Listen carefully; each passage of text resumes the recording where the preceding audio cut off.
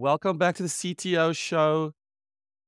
Stephan and I talk about the news, discuss the news, everything that we think is important to CTOs, especially because I think that you're busy, you're running around, you're driving in your car, you're driving in your driverless car, and you want to know what's going on.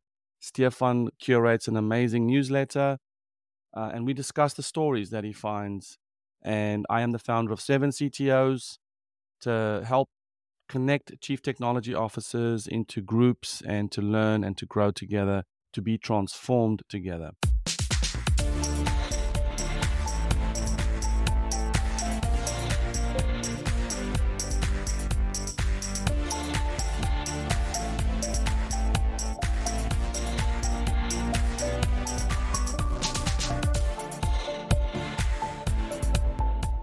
First news is Amazon CEO's new remote work policy aims to reshape office culture. As Business Insider reports, Amazon CEO Andy Jassy has enforced the remote work policy during a fireside chat. With only up to 2 days per week remote work allowance, the move is expected to impact over 2 million Amazon employees. Those who do not want to work 3 days in the office at Amazon are free to go. This is interesting for a famously data-driven company where the CEO called the decision a judgment call. It always surprises me when I think Elon Musk did this and now Andy's doing this. The whole, we want people to work in the office. I mean, then they have to add the whole, well, if this is not for you, then you're done. Or if this doesn't work for you, you're out. I always feel like they enforce the policy, which is one thing, but then they sort of make this jab. Well, if this is not for you, go find another home somewhere else in the ocean on a raft. We don't care about you. Why be so aggressive about it? Totally agree. And I also think a lot of data-driven companies are as data-driven as long as the CEO thinks this is a good thing. And if he wants to do something that's not data-driven, then yeah, this is a judgment call. Yes. Next news. OpenAI launches ChatGPT Enterprise for enhanced business communication. Ars Technica reports on Monday, OpenAI introduced ChatGPT Enterprise, an AI assistant aimed at businesses that offers unlimited access to ChatGPT 4 at faster speeds. It also includes extended context windows for processing longer text, encryption, security, privacy, and group account management features. On the social media network X, an OpenAI employee posted, organizations should be thinking about it as a basic work tool, like a new kind of spreadsheets plus, given out eagerly and by default. Yes, the AI is infiltrating its human agents so that it can promote and propagate its own agenda. It's hilarious for me how just like spreadsheets, we are going to have emails constructed by ChatGPT, decisions made by ChatGPT, and the humans will become the agents for communicating the AI's thoughts to other humans. Yeah. And we always talk about groupthink and how groupthink shapes and determines the destiny of a company, and how a lot of companies fail because they can't get out of groupthink. It's just imagine everyone in a company asks ChatGPT the same questions. Well, there is no groupthink. There is only one opinion, which is the opinion of ChatGPT. Which is reinforced learning. Like, okay, if 5,000 employees of this company is asking the same question, what is that doing to the weight of that answer? You're right. Imagine a world also where you're so paralyzed or so the tool has been so empowered by a large group, like you said, that you actually cannot do anything without consulting it. You know, we talk about this a lot. It's still an exceptional thing for me to kind of go to ChatGPT and, oh, yeah, I should ask ChatGPT. But, you know, when I open my compose window and I write my emails and ChatGPT is just in there and it's like, you know, I just wonder what's going to happen to to people, especially if you think, hey, ChatGPT, I have this idea to increase revenue for my department. Do you think it's a good idea? ChatGPT is like, well, according to my calculation, blah, blah. And you're like, it's not a good idea. And then you say, okay, well, the machine does not like my idea. So I won't be sharing this with my boss and embarrass myself. And suppose you go to your boss with an idea, and your boss asks you, "Have you asked ChatGPT first?" So this will be the Exactly. norm. Don't Yes. come to your boss before you have asked ChatGPT Yes. about this. Yes. Something like that. And or if something happens and HR comes down and says you need to lay off 20% of the people in your department, and you go to ChatGPT with GitHub and everything tied into ChatGPT, and you ask ChatGPT, what what what people should I get rid of? And then because it's so unpleasant to do, and for everyone who has been through this on both sides, it's very unpleasant. But you go to ChatGPT and ask it, and it comes up with three employees, and what's then? You hit regenerate until Jennifer and Harry are on the list. And you're like, yes, these three people. Yeah, But but or you are on the imagine list. but imagine you take that a step further to Auto GPT and you're like, I have to reduce my workforce by 20%. Go and take care of it for me, please. Yeah, and this will feel totally random to people and to employees. It's like there was this film called Brazil, and I have this Brazil, which is dystopian future, and I got Brazil vibes when I hear this. So yeah, will be interesting future. Another one about ChatGPT, but it has some numbers in it, so I thought that's interesting. Public views on ChatGPT's job impact vary. Pew Research study finds.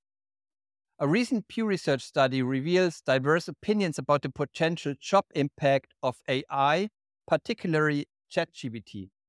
In the center's new survey, about half or more of those who have heard of ChatGPT say chatbots will have a major impact on software engineers, 56%, graphic designers, 54%, journalists, 52%, over the next 20 years. Smaller shares think chatbots will have a major effect on teachers, 44%, and lawyers, 31%. But Americans are less likely to think chatbots will impact their own job. Some 90% of employees and adults who have heard of ChatGPT think chatbots will have a major impact. Another 36% say it will have a minor impact, and 27% expect no impact at all on their job. Yeah, it reminds me of the 5 stages of grief. And I think the very first stage is denial, Yes, followed quickly and swiftly by anger, yes. and then Yeah. bargaining, and then depression, and then acceptance. And the movie The Matrix will have a brand new meaning for all of us. Yes, yes. I think this is something that the societies as a whole will need to go through with AI. There will be a huge impact. But it's interesting that they think 54% of software engineers are impacted. Well, they are, obviously. But then they think, well, I'm not impacted. So that's interesting. Last news is AWS Honeycode is discontinued. Amazon announced that Honeycode will be discontinued. Amazon Honeycode is a low-code development platform that enables people to build and run applications without writing code. It is a fully managed service that provides a visual interface for creating apps. Honeycode works as normal until February the 29th, 2024, when the service will be discontinued. When I read this, What are your thoughts on this? I thought this is the end of these low-code, zero-code applications. So they had their summer of 69, I don't know. Huge growth. Everyone was talking about low code, but it feels like with all these ChatGPT plugins that can create websites and do this and that and create APIs and backend APIs, it feels like that low code, the traditional way low code is probably done, is going away. So that was a short summer. Yes. Yes, I have to wonder what the whole AI assisted coding maybe did. Interesting. It was a beta program, so isn't it? So they killed the beta program. And Yes. then, of course, I just read this morning that Microsoft is retiring support for VS Code on Mac. I have no idea where that came from or why. So that is also a fascinating development. I guess everyone's going to go back to VI, man. Good old VI. Yes. Why wouldn't you use an editor that's better than Emacs? I mean, Yes, no and brainer. also something that's a little sad. I think a few months ago, Bram Molenaar, who is the creator Yes. of VI, died. Yeah, all the greats are passing on. Yes. Dennis Ritchie recently, so it's pretty sad. That's great. Yes. That was a Which also very means nice we're little getting roundup. old. Yep. So this was the news that should be relevant for CTOs in one way or the other for making your tech decisions, like getting into low code, which you probably should not do, or other things like ChatGPT Enterprise, making decisions, or discussion with your CEO about Amazon pushing people back to the office. Yes, the hot themes: remote work, ChatGPT. Yeah, I think for CTOs, the continued vigilance on, you could see the shift in our industry around, sort of the reliance on ChatGPT and what it can and can't do. And now our industry seems to be just flooded with training models and, all the companies and startups with that kind of tooling. So it's interesting to see this wave that is forming and how, the different shapes that it's going to take. I love your metaphor with a wave that's forming, because I think that's a great picture. I want to talk to you about a network I founded over 10 years ago when I felt like I wasn't getting the support I needed from other CTOs. I was concerned that I wasn't getting a soundboard. My ideas were amazing to me, but I was concerned that maybe they were biased towards my own experiences. And really, as my whole company looked to me to build out their technology organization, I felt concerned. Was I getting the education I needed? Was I getting the pushback that I needed? And I wasn't getting that from my fellow C-suites because they were not technical. And so I decided, okay, I'm going to jump in and create a network where we all have to come with our authentic selves and share our insecurities, our challenges, and face the next level of scale. We all know that what used to work 6 months ago isn't necessarily going to work 6 months from now, as we are constantly growing our organization. So 7 CTOs is a peer network of hundreds of CTOs who get together once a month in groups of 6 or 7 to learn something new together, to process some challenges together, and then really to just encourage each other on this journey. We assemble people at the same levels. We use a proprietary framework called CTO levels to make sure that people are actually peers. And my goal is to have those 4 or 5 hours you spend with that group every month be the most valuable, time-saving hours that you can spend. Don't go down the rabbit holes. Don't wallow in insecurity. Don't be angry for too long. Come and get that support that you need. It is a lonely place. It is a high-stress environment. So 7 CTOs is literally the tech people who are all also taking on the growing of companies. We do our forum meetings, deep dive calls, retreats, conferences. Head over to 7ctos.com, hit the apply button, and we'll get you into a forum within 30 days. That is our guarantee. Love to see you there. See you soon.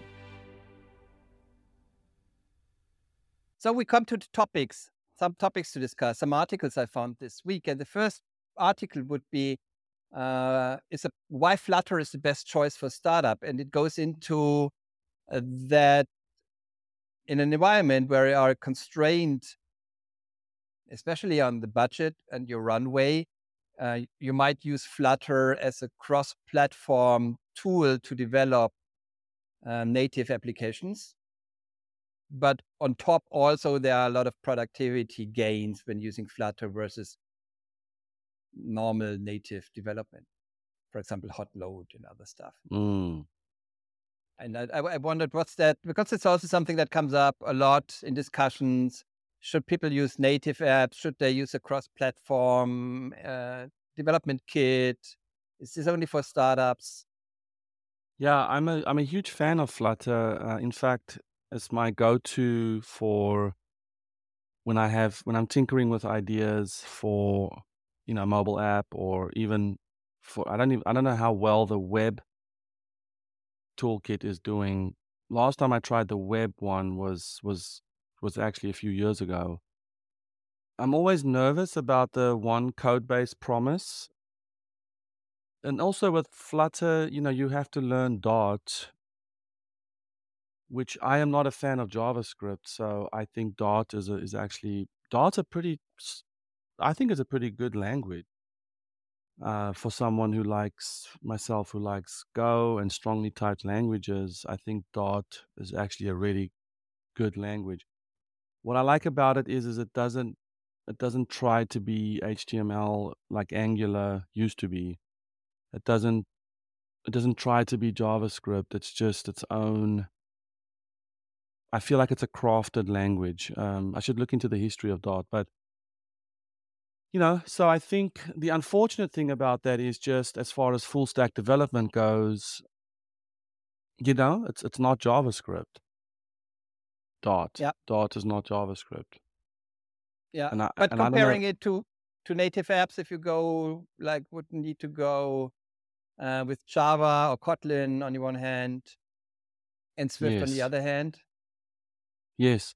It's funny, whenever I get a new machine, I always install Flutter, and I always go through the Flutter Doctor exercise to get my Android Studio installed, all the necessary Cocoa pods, and so it's interesting. I love it. I love Flutter. I've built a few prototypes. I had my teams build a few prototypes on it. It's a beautiful. It's really is beautiful apps. And the way that you codify the widgets, from what I understand, Flutter basically sort of hijacks the screen, and then everything renders inside of your screen. So I think iOS hands over control to Dart, or to Flutter, and then everything gets codified in terms of its widgets inside of the screen. So it's a nice contained sort of app that I find very interesting to code in. It's a fascinating way to think about widgets. Everything's a widget, and it's gorgeous, and there's a massive support for it in the communities. I like it. I like it too. I think it's the first of these cross-platform frameworks that really works. There have been some others, but they had a lot of lot of problems at especially at the edge. I think Flutter is the first that really works. And if you're a startup, don't do and you're not into game programming, I think Flutter is a natural starting point for getting apps into the app stores. Because if you have probably 50%, if you have adapt to some native things, or have a little bit different applications, but at least I think you can get 50% more developer compared to having two teams that do iOS and Android development on their own. So I think it's a no-brainer, Yeah. at least to So start. just briefly, Dart is a programming language designed by Lars Bach and Kasper Lund and developed by Google. The programming language can be used to develop web and mobile apps, but what I find interesting, and it's just to note, it's an object-oriented, class-based, garbage-collected language with C-style syntax. and my origin story is C, so naturally I'd be drawn to that. It can compile to either machine code, JavaScript, or WebAssembly, and it supports interfaces, mixins, abstract classes, reified generics, and type inference. And yeah, it's important to know that your Dart will do a source-to-source cross-compile to JavaScript. Yeah, so the JavaScript purists might say, well, no, that's not, we don't want to do that. So I love it. I love it too. Everyone should check it out, if you, especially in the beginning, if you start. A minor thing is, would you? Nope. We discussed this in one of the next points. So the second thing is how to develop solution-oriented mindsets in your life and in your team. And there is a quote from the article which talks about being more open and creating solutions instead of problems. And it's our cognitive biases, such as the negativity bias, make us more attentive to negative information. We tend to remember and emphasize negative experiences over positive ones, reinforcing the idea that problems are more prevalent. And this is something I see a lot in tech departments and a lot with developers. So that's the reason I brought that article up. Yeah, I talk about this with my CTOs around the catalytic mindset. I see it as an essential quality for not only developers, but also absolutely for the chief technology officer to almost to a fault show up with a solution mindset, to come up with a solution. To me, shows respect not only to the problem and the challenge, but also to the people in the room. And for me, it's an incredible way to communicate and build relationship with people. Now, I'm not saying you say yes so that you can placate to people and you're not trying to have them like you, but you are using your brain, which is already requires a lot of effort you're committing brain cycles to what another human is facing, or an issue that they're facing, especially in your C-suite. And I think we have a heuristic in especially technical and analytical people we have this mental shortcut that says if someone asks a question, it's most likely a stupid question, or they haven't considered all the facts. And so we have this mental shortcut, which is, can't be done, stupid, like what the article talks about, the negativity bias. So it requires energy and brain cycles and effort. And this is why we talk about empathy. But these things require a pause where you deeply consider how you are going to respond to someone. Another heuristic is to say, well, what problem are you actually trying to solve? Like, the thing that you're trying to solve is not the thing. You're trying to give me a solution, and so what's the problem you're actually trying to solve? Well, that might be true. You are maybe coming to me with a proposed solution disguised as a problem. But again, I think as developers and tech people, we have this mental shortcut to reject that. And then we show up as a-holes. And so it's much better for us. It's I think what this article also say with positivity is to take the effort to actually understand what's going on, but that requires time. It takes some of your brain cycles away for the day. You have a limited capacity. So if it's the morning, the afternoon, or the evening, you're going to have a different appetite for committing brain cycles to someone's problem. So I'm a huge fan of this problem in our industry and the solutions that we need to come up with for that. I found that it's a good frame, especially for technical people. A good frame is that there is a time for yes and there is a time for no. And you should start with the yes listening and finding a solution and proposing solutions to things you hear. And then sometime afterwards, you can go into the problems and the challenges. But don't start with this. So there's some time for yes and some time for no, because I know that you might get into trouble if you write it that way or do it that way. So yeah, there needs to be clarifications and all of that. But there will be a time where you can speak up with all your concerns and all the holes you see in the story and all of this. But don't start with this. There's a time for yes I and love there's a it. time for no. Well, and I love it. And you're, if I understand correctly, you're saying almost like start with yes. Yes. I love that. That's such a Uh, frictionless way to just give someone your time. yeah. Next article is a little bit more technical. The next one Yay. is about Rust, a Oh. programming language I have a love and hate relationship with. Oh.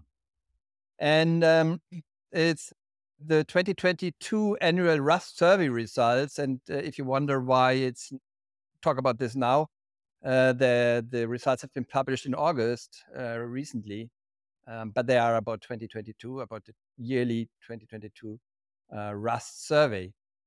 And the thing I found interesting in it is 2 points. First thing is 30% of people who gave up on Rust said it's too difficult.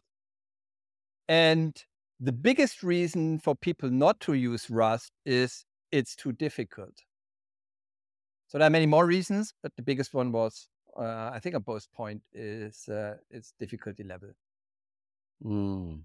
And that's something I experienced too when I looked into Rust. I love it for some reasons. It's nice. The only thing I hate is the compilation speed. It's very, very slow, I think, especially if you compare it to Go, which is my standard go-to language. But the borrow checker and a lot of stuff, you get a lot of problems, and there's this very steep learning curve, and that can throw off. I think that can throw off people, and I kind of feel agreed with from the survey results of the Rust survey. Hmm. I have not yet tried it, although I do know a few friends who are actually very deep in the community. Yes, it just sort of adjacently reminds me of assembly, where, it sucks to write assembly, but if you need performance or some sort of hardware access, and there is no SDK or support for it, you roll up your sleeves and you go and do that. So I think it's interesting. It's a very interesting survey. The top It seems like the top 3 reasons of why you use Rust at work is number 1, performance. Again, it's such a broad statement that, performance for what? For like your web app? Probably not. Performance on some sort of hardware controlling or anyways. The second one is bug-free software, which is why compile time is so slow, right? Because it just examines the crap out of your code, right? Just basically, I think with Rust starts with no.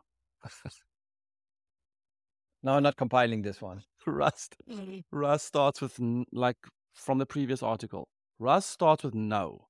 This is not going to work. You suck. Yes, I mean no. Good And point. then Yeah. the third one is we find it enjoyable or fun, which I think that's going to be the eternal pursuit of the geeks and the engineers and the developers is let's find something super damn hard because learning hard things is fun. Yes. And when hard things become easy, they become boring. And so if I know how to define an array in Go with slices, then let's go on to Rust where I don't even know how you do arrays in Rust. Ask ChatGPT. Will tell you. And because I asked that question, ChatGPT makes a mental note to fire me next time there is a reduction in force because they asked a stupid ass question. Oh my God. We are all being tracked, man. Let's bow to our new overlords. Yeah, I think so. I asked what I wanted to know about Flutter, but move to the Rust point is, as CTO, like, would you, on one hand, you want to let developers decide on tech stacks and stuff and architecture, delegate as many decisions as possible, and not make all of these decisions on your own. But if you're convinced that Rust is bad, would you veto the decision of developers to now build a microservice in Rust, or what would be your point if you're totally convinced this is not a good programming language I think because if it's too I'm difficult? yes, I think if I'm convinced that something is bad, I am going to fight tooth and nail. I mean, I'm going to have to be convinced why it's a good idea. I just think in basic management, I represent the business as the chat GP, sorry, the chat CTO. I just said, New I new just called the title. CTO a chat GPT, but I represent the business and Yeah.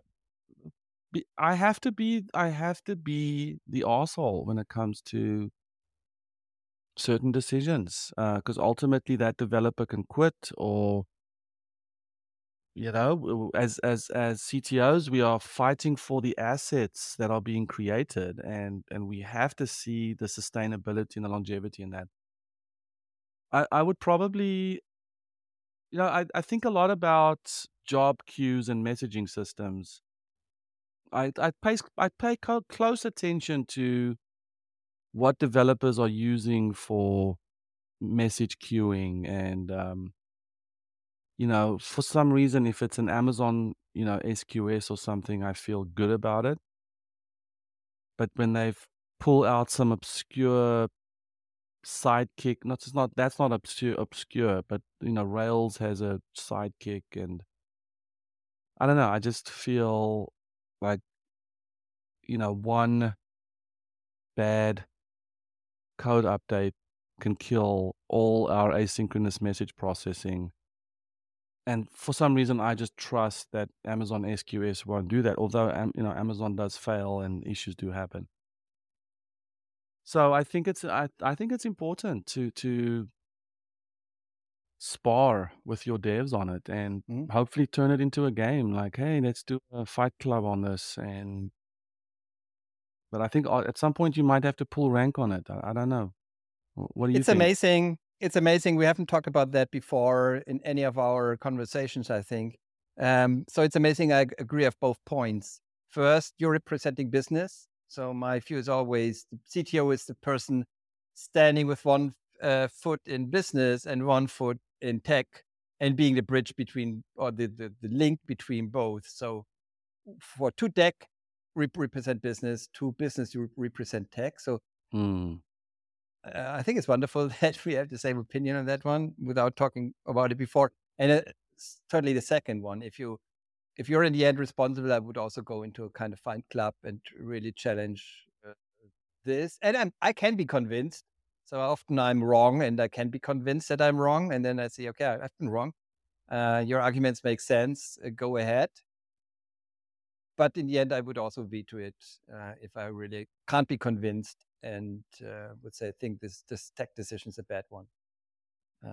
Which is, for example, if you go to message queues, I think using Kafka too early is a bad decision, and also Hmm. using Kubernetes too early is a bad Yeah. decision. So these are two Yeah. things that a lot of developers love, but I would say, well, let's try it next year Yes. in the Yes. beginning. Like there's ECS, EKS. There's some decisions where I think as CTO you should arm yourself with knowledge to challenge your developers if something is absolutely has to be done a certain way.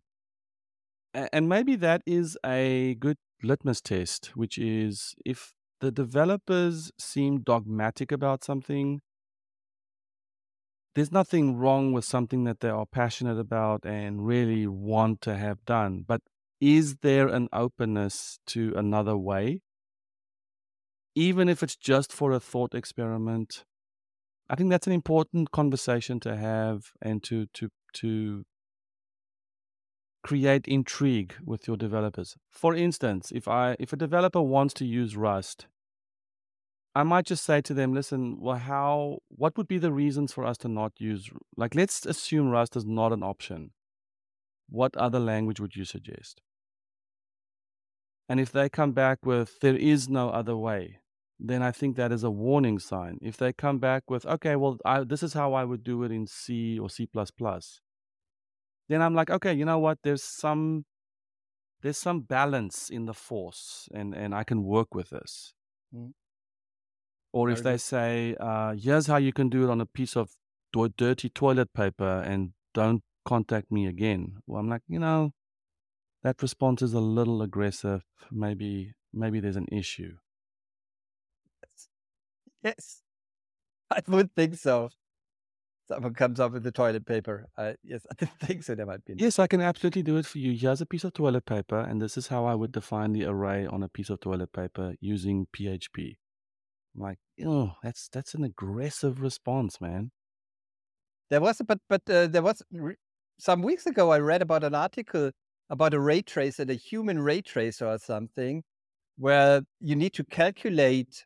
So there's an image that gets calculated as a ray tracing image, I think, and the people need to make manual calculations to determine the color of a pixel, and then this is put into.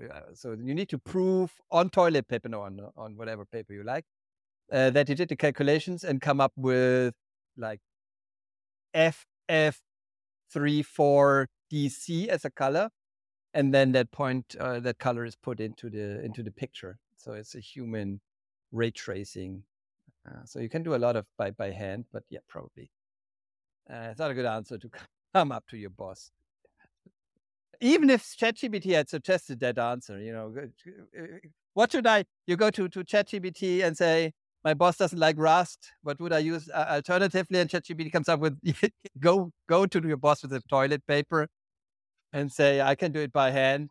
Like, don't do it. Even if ChatGPT says so, Well, don't do it. the thing is, what I find interesting is you can keep telling ChatGPT you don't like the answer. Remember last week we spoke Yeah. about the jokes, and we were like, I didn't like your joke. I didn't like your joke. I didn't like, and then eventually ChatGPT said, dude, what do you find funny? I will tell you that joke. What do you want to hear? What I do you tell want to you. hear? Yeah. It's hilarious. So the last one is also a little bit about ChatGPT, again, AI. This is a AI heavy, I understand, but we'll get AI lighter in the future next time. But we had the release of Code Llama 2 recently, which is a code-tuned Yes. AI model by Meta. And there is this Code Llama 2, and there is a version for Python. So there's Code Llama 2 Python, and there is an instruct model, which is called, I think, Llama 2 Code Instruct, which is fine-tuned for instructing, write me a function, blah, blah, blah, and which is not optimized for code completion. So there are two models essentially, but which is one is for code completion used, and the other one is for suggesting, for instructing the AI what to do. And I found an article which says that a fine-tuned code llama can beat ChatGPT on coding tasks. So it's a little bit better than ChatGPT 4 on coding tasks on an evaluation scale, which is called human eval, Mm. which they brought up with ChatGPT, brought up in a paper. And that brought me to this idea that they fine-tuned Code Llama, and the impact of Code Llama brought me to the idea about local AI. So do people want to do local AI? What are the benefits? Or is it ChatGPT forever? I ordered a 4090, which will arrive tomorrow. So I have faster local AI. Um, Wow. because I think I need to see what's the speed of local and what can be done, or is this like just a fad? But I thought it's interesting. It's Code Llama enables local AI and local trained AI on your personal system or whatever. Yes, I think I heard on Hugging Face, people are training their data sets on their M2 MacBooks, So what are you gonna do with it? Well, I will run code. I will try run Code Llama and try how to see how it works. How I can train it on my code, how I can LoRa fine tune it. There are JetBrains and Visual Code plugins that can you work with local code AI, and I will see how far it can take me and how Mm. fast it is, or is it better than using ChatGPT? Because as a CTO, I'm no longer a CTO, but as a CTO, I found it good. I found it. I don't know the right word. I found it insightful if I tried technology on my own. Like if I tried Flutter, if I try Go, and I also if I try local AI to see how this fits into my mental model of technology. So this is why I try out things and have tried out things as CTO. So is your plan to download that model from Yes, Code Llama Hugging and Face. yes, and then to ask it like be local about your questions and your code base and all that? Yes, and yeah, exactly. Especially that and my style and see how far it goes. I currently have just an old 2080 Ti where it's just too slow to create tokens. So the tokens per second, I don't know, it's 5 or 10 tokens per second, and you wait for the answer, uh, Mm. so it's not working. So I think perhaps a faster GPU could get to a level where it's acceptable to me, where local AI works for me as a tool.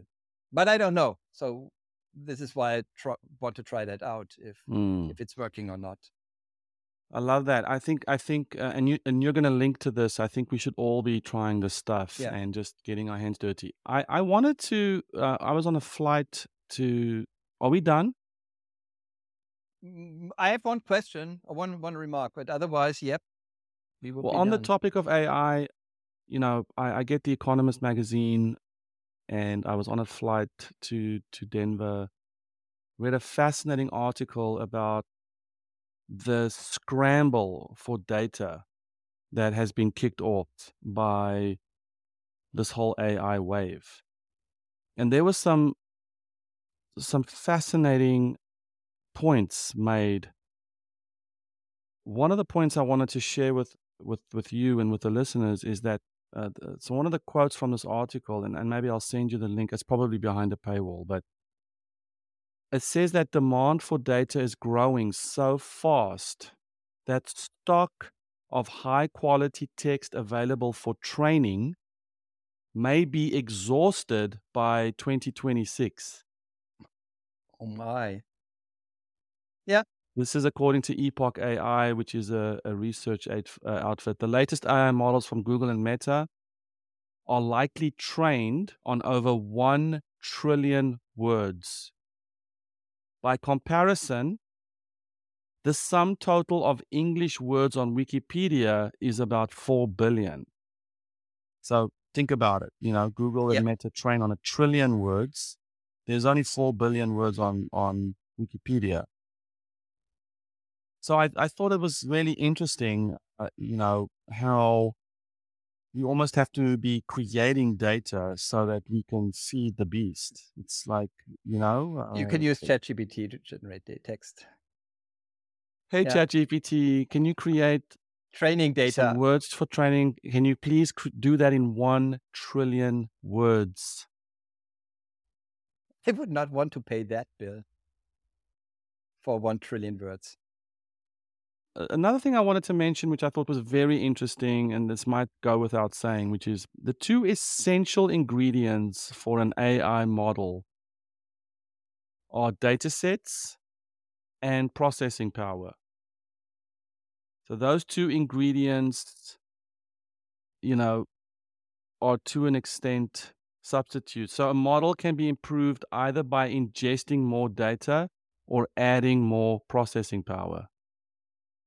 Which also, like, I think recently NVIDIA announced that they 225% growth or something, or a huge growth number, astonishing all analysts. And Yeah. they frame it as an AI game, which kind of frustrates me because I thought for years, I could buy a Radeon card, not from NVIDIA. But for some reason, for years, they have not. I don't see why, but NVIDIA is the only one who got into AI and supporting CUDA and TensorFlow, and it's easy to set up. But there is no competition. I'm totally frustrated why AMD does not have proper AI.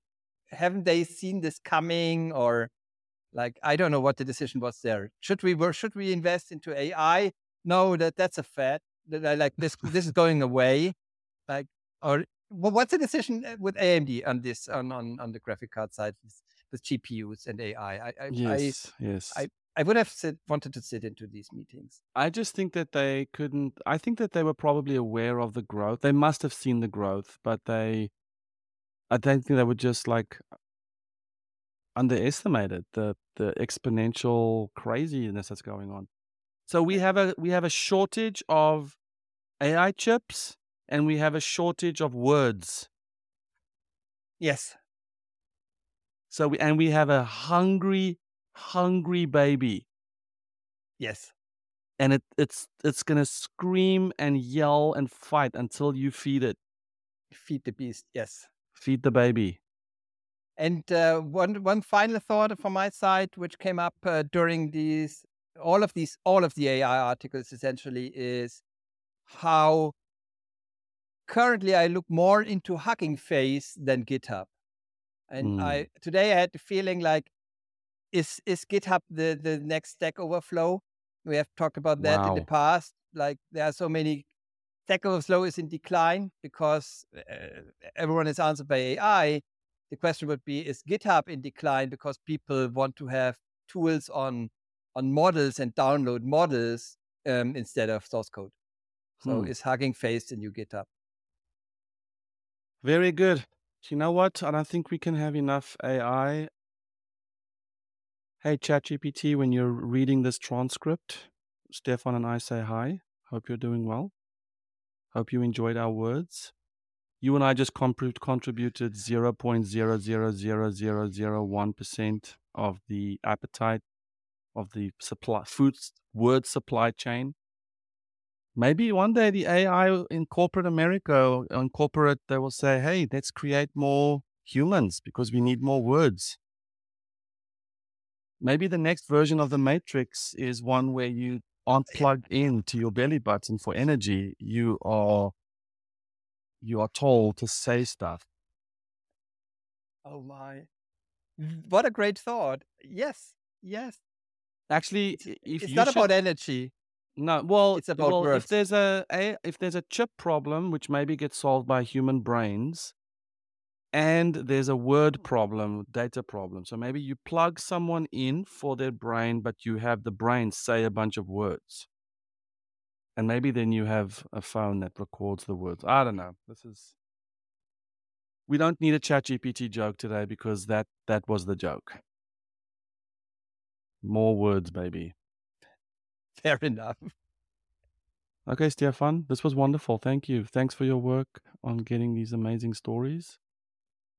Everybody, please, if you come this far, you have to be a fan. So what you have to do is click on like, click on subscribe, set your notification to yes, and you'll see us soon again. Thank you very much. And leave a comment if you want to reply. There you have it, another episode of the CTO podcast. If you like the show, let us know. Like and subscribe on YouTube and subscribe to us in your favorite podcast app. It'll be amazing to keep this community growing. If you want to talk to us, we're on Telegram. Go check out CTO Podcast on our Telegram group. And of course, you can always hit us up on Twitter. I am ETDEBRUIN. And Stephan is King of Coders, KINGOFCODERS. Please head over to 7ctos.com. Check out the most favoritist, amazingest community of CTOs on the internet and in the world. And also go check out amazingcto.com and subscribe to the newsletter. This is what makes the show possible, is all the amazing research and work that Stephan does to make this show happen. We love all of you, and please, let's see you next week. Cheers.